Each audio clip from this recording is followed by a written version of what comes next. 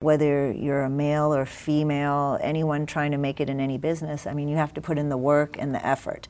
And if you are a female or in an underrepresented minority group trying to move your career forward, nobody's asking for a handout, right? We all want to be recognized for our talent and our expertise. We just would like, maybe if the door's open, we're gonna go through it if given the opportunity. But we still wanna be known for our skill and not given anything just because of that. This is episode 13 with our physician guest, Uzma Siddiqui from the University of Chicago.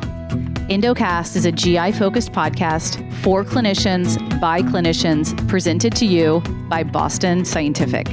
Together, we'll take a closer look at the data, techniques, and insights of endoscopy that matter most to listeners like you. Dr. Siddiqui, welcome to the podcast. Hi, thanks for having me today. I am super excited to chat with you, and I've got a bunch of clinical stuff and talking about building your program. But before we do that, I thought it'd be fun to just get a little bit of your background.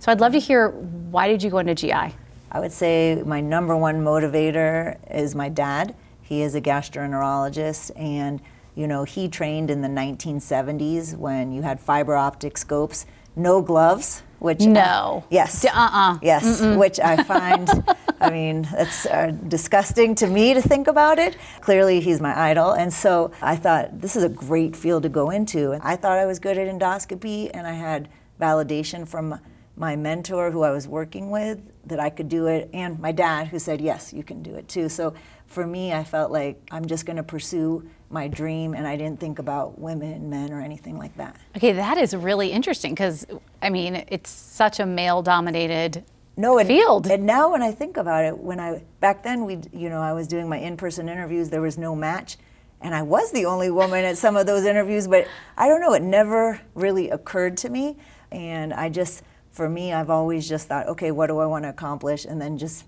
tried to do it. Yeah.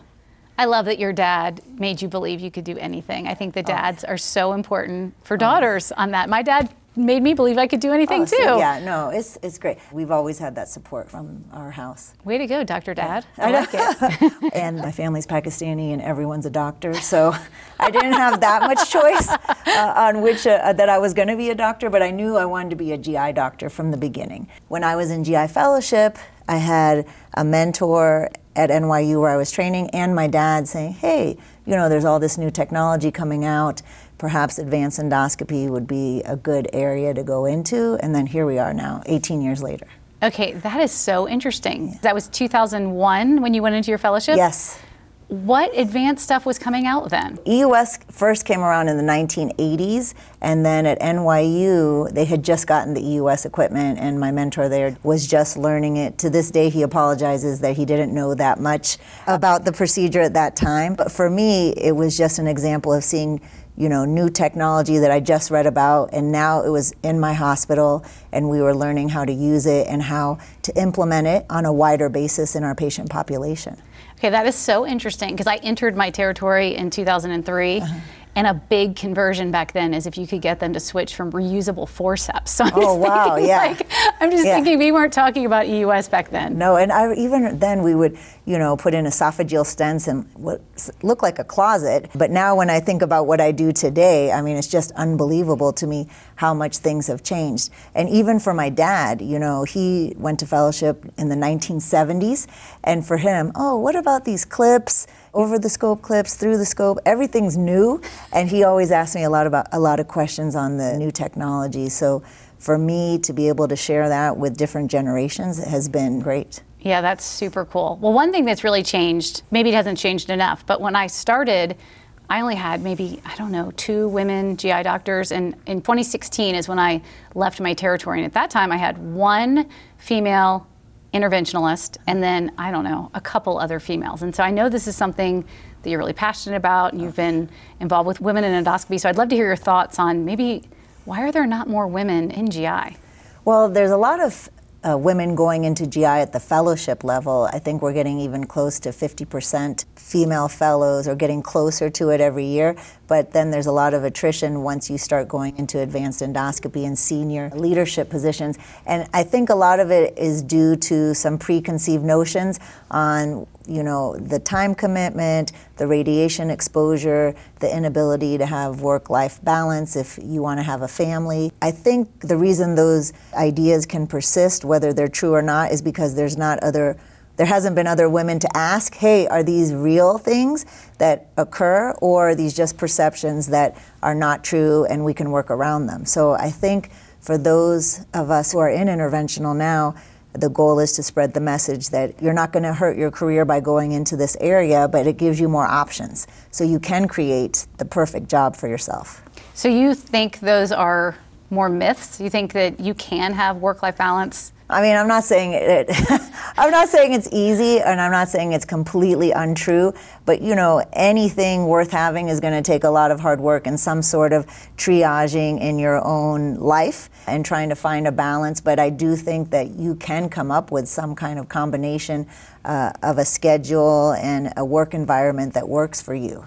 Okay. Dr. Sethi was telling me that the numbers in the last couple years have actually moved up a lot, almost doubled, of women going into the fourth-year fellowship. Yes. I mean, but it started at like 14%, so now we're up to 28. So it's not perfect, but at least it shows us that some of these efforts are having, some positive outcomes. And again, I think for the younger women, it's nice to see, senior women in the field, on panels, doing podcasts, scoping at these live endoscopy courses. Again, if you see it, then you can do it. Yeah. How much do you think the Women in Endoscopy group has affected that number? Oh, I like to take credit for it 100%. Completely, but we're not the only ones. So ASG has a women's special interest group. There's WIGNAPs in Asia. There's different groups in Europe. So I think the message is loud and clear to the entire world of endoscopy that the more diverse your providers are, then the better care you can provide to patients, the better capture of ideas when you're talking about innovation and research and development for new devices, and everyone wins. Yeah, I was reading a study about women in endoscopy and why the number's low, and I hadn't thought about the fact that you've got some, religious and cultural issues where they have to see a woman, and then some women just only want to see a woman, and that perhaps having more women would get more people scoped. We'd have not a deficit in the number of people that are getting their colonoscopies. Correct, yes. But the question is, if a woman has an interest in advanced endoscopy and she doesn't go into that area, why is that? Is it because they believe these myths? Is it because perhaps male colleagues, there wasn't an encouraging environment? Or is it because of their work-life balance? It's just, there's a lot of factors that go into it, but hopefully we can try to address some of those up front. And one of the things we had discussed with Boston Scientific in the past, trying to target female fellows earlier on in their fellowship, like first and second year before they apply to the advanced endoscopy match. And a couple years ago, we set up an advanced endoscopy webinar series targeting junior fellows, and we had all female faculty. And I think, again, it just showed the world, hey, there are women that do all these procedures, and it covered a wide array of topics. Okay, so one thing that I noticed when I was looking at your CV is you've mentored a ton of people. So I would love to hear about the role of mentorship, people who've mentored you and people you've gotten to mentor over the years. No, I think that plays a huge role, especially in trying to inspire the next generation of female endoscopists. When I was coming up, I had Grace Elta, Brenna Bounds, and that was pretty much it. So I think two females. Two, yes. And all of us coming up now would say the same two people. And every time you saw them at a meeting with all those guys fighting back and trying to hold their own, you were just so inspired. So I think for myself and Dr. Sethi and also the women involved with women in endoscopy, that's been one of the main goals, is even if I'm not mentoring you one-on-one, just the fact that you see us at meetings, scoping and discussing our career paths, I think that's one form of kind of mentorship from afar. But then I do get a lot of, again, requests for mentoring. Sometimes it's overwhelming because you can't mentor every woman in the country. So, you try, obviously, with the fellows that are close to you geographically and that you can meet with in person. And then there's also opportunities, whether it's on Zoom or at different national meetings, to try to just give that little tidbit or that piece of advice that you think could help them. But I think overall the goal is just show people that it can be done by women and that women can scope, we can talk about endoscopy, and we definitely deserve to be on the same platform as the guys. All right, with that, let's transition to talk about some of those procedures. I know we're here to talk about Axios today. So I want to know, do you remember your very first Axios stent? I do, but I was trying to remember the year. I think it seems like a lifetime ago because I've done so many of them since then. But I do remember initially seeing a product earlier prior to it being called Axios. But I definitely remember the first hot Axios that I did. I was very nervous about it at the beginning, but it was so easy, and I was actually surprised, how well it went. Yeah, talk to me about that. So how were you feeling then versus, how you feel now when you do one? Oh, there's always that little hint of, okay, I hope this deployed properly that you still have, but for the most part, I feel like you can perfect your technique over time and just from doing it so often that hopefully you minimize any missed deployments, or if there is one, you know how to troubleshoot. But I think in that first one, we did that, and I just, again, reviewing the technique, and I recorded that first case, which I still show, and I think it still was less than 10 minutes, and that was my first one. Wow, so, that's amazing. Yeah, it was pretty quick, but again, that goes to the device development. So I'm curious how your patient pathway has changed. I don't know if it's changed necessarily. I think, I've been fortunate to work at two big institutions where we did see, say, a lot of pancreatitis patients, a lot of fluid collections, and they would get referred to our group. But I think in the past, your threshold to intervene maybe was a little higher because you knew the procedure may be a little bit more technically challenging if you're dealing with pigtails and dilating and extra steps, and again, training your staff. So a little bit more upfront investment versus with Axios, because it's mainly kind of driven by the physician controlling the device. All right, so I want to talk to you about building your multidisciplinary program. What are maybe 3 things that you wish you had known when you were first building it that you know now? I mean, again, the communication with the other stakeholders, with interventional radiology, the surgeons. Sometimes at a big center, you're passive about it because you just assume patients are going to come. But I think really just communicating with those other providers and making sure they know when you want to intervene and what ways you're going to intervene. I think that's really important. Again, you can talk to your hospital administration on the cost side of things in terms of perhaps if it's going to cost more, but we're going to improve patient outcomes, then that's a discussion that you can have up front. Let me think, what's the third thing now? If you only have 2, we can just stick with 2. Yeah, okay. I guess, again, just the education component for your team is just making sure, because a lot of times when there's new devices or techniques, the docs decide, okay, we're bringing this to the unit.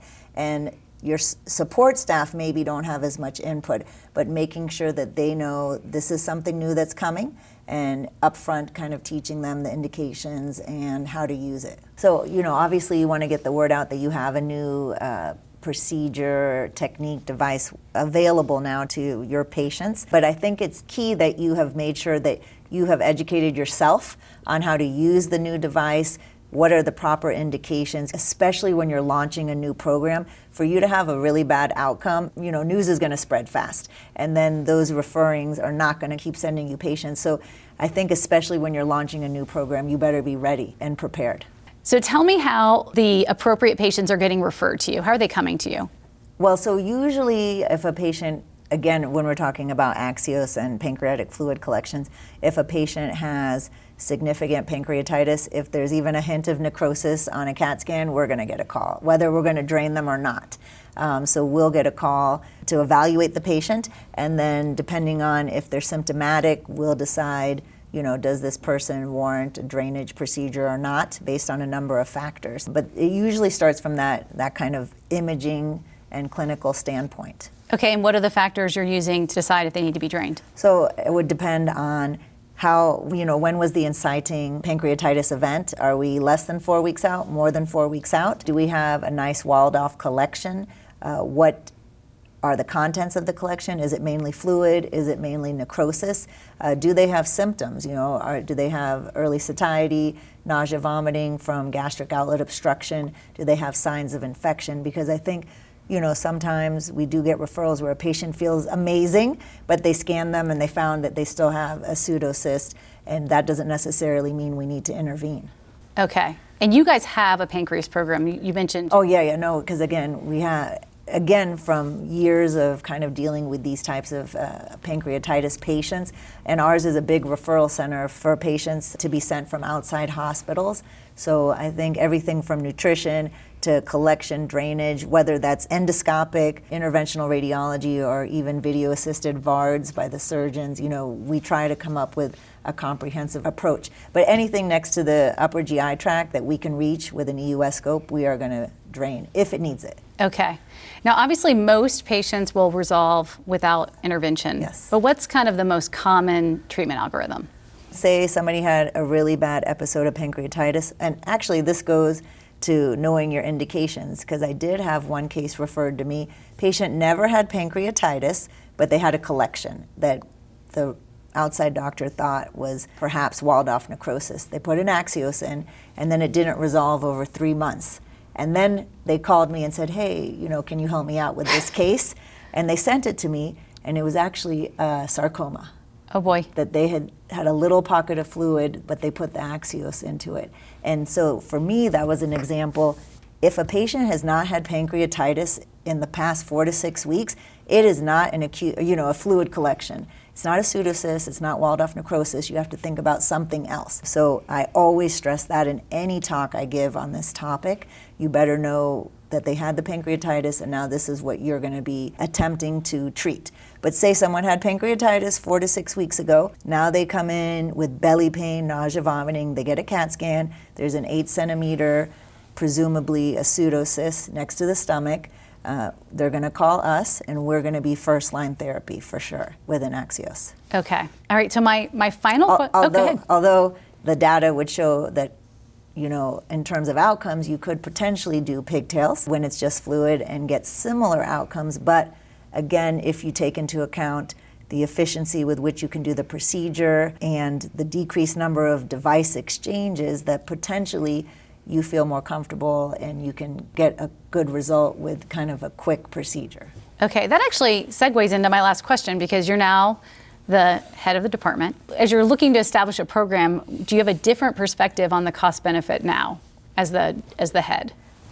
Cost definitely comes into play somewhat, especially when you have these value analysis committees and everyone, is a little bit short on money in this post-COVID or current COVID status. So we do look at those things, but the most important thing is going to be patient outcomes. So at my hospital, if I say, for me and my staff doing this type of procedure with this device gives us our best chance at a good outcome for our patient, then they're going to support that. Obviously, that's something that we continuously assess, and perhaps, our practice may evolve over time, which is, I think, a great advantage of therapeutic endoscopy. We're doing so many new things that sometimes after we've done something for a while, the techniques definitely change over time. So I think as long as my hospital is aware that I'm looking at these things and the patients are still getting a good outcome, they support us. Okay, I love that. So even on that example with the double pigtail, which would be a cheaper way to do it, you feel strongly that you should use Axios there. I don't know if I use the word strongly. That's what you prefer to use. That has been what I have preferred to use, especially in the last couple years. I will say from a teaching standpoint, because we have an advanced fellow every year, it is something for me that's a little bit easier to teach them because they're set steps and it's a very efficient procedure. Whether that's going to harm them long term, because there are some times for different types of collections where you are going to still need to do pigtails and use those techniques with dilation and device exchange. But again, I think Axios has kind of gained widespread use throughout the entire country. So especially when I have advanced fellows, they want to know and learn how to use it properly. Yeah. Yes, when you're talking about just fluid and a pseudocyst, whether you use double pigtail versus Axios, perhaps you'll have similar outcomes. There was some data that suggested you might have increased risk of bleeding with the Axios, so that kind of led to the practice where we pull these out a little sooner, like 3 to 4 weeks, versus double pigtails you might leave in longer. Now in the past, the original indication for Axios were for collections that are less than 30% necrosis, but now that limit is going to be removed. And what size are you using for those? I usually do 15 or 20. For the most part, 15 is kind of my go-to. Sometimes the 20 to me a little bit stiffer deploying it, but those are the two because I want to make sure I can get a therapeutic scope through it. Dr. Siddiqui, I'm just curious if you have any final thoughts for us. I guess one final message, if we want to end on, whether you're a male or female, anyone trying to make it in any business, I mean, you have to put in the work and the effort. And if you are a female or in an underrepresented minority group trying to move your career forward, nobody's asking for a handout, right? We all want to be recognized for our talent and our expertise. We just would like, maybe if the door's open, we're going to go through it if given the opportunity. But we still want to be known for our skill and not given anything just because of that. Oh, that is a great way for us to close this out. Thank you so much, Dr. Siddiqui. This has been awesome. No, I really enjoyed it too. Thank you.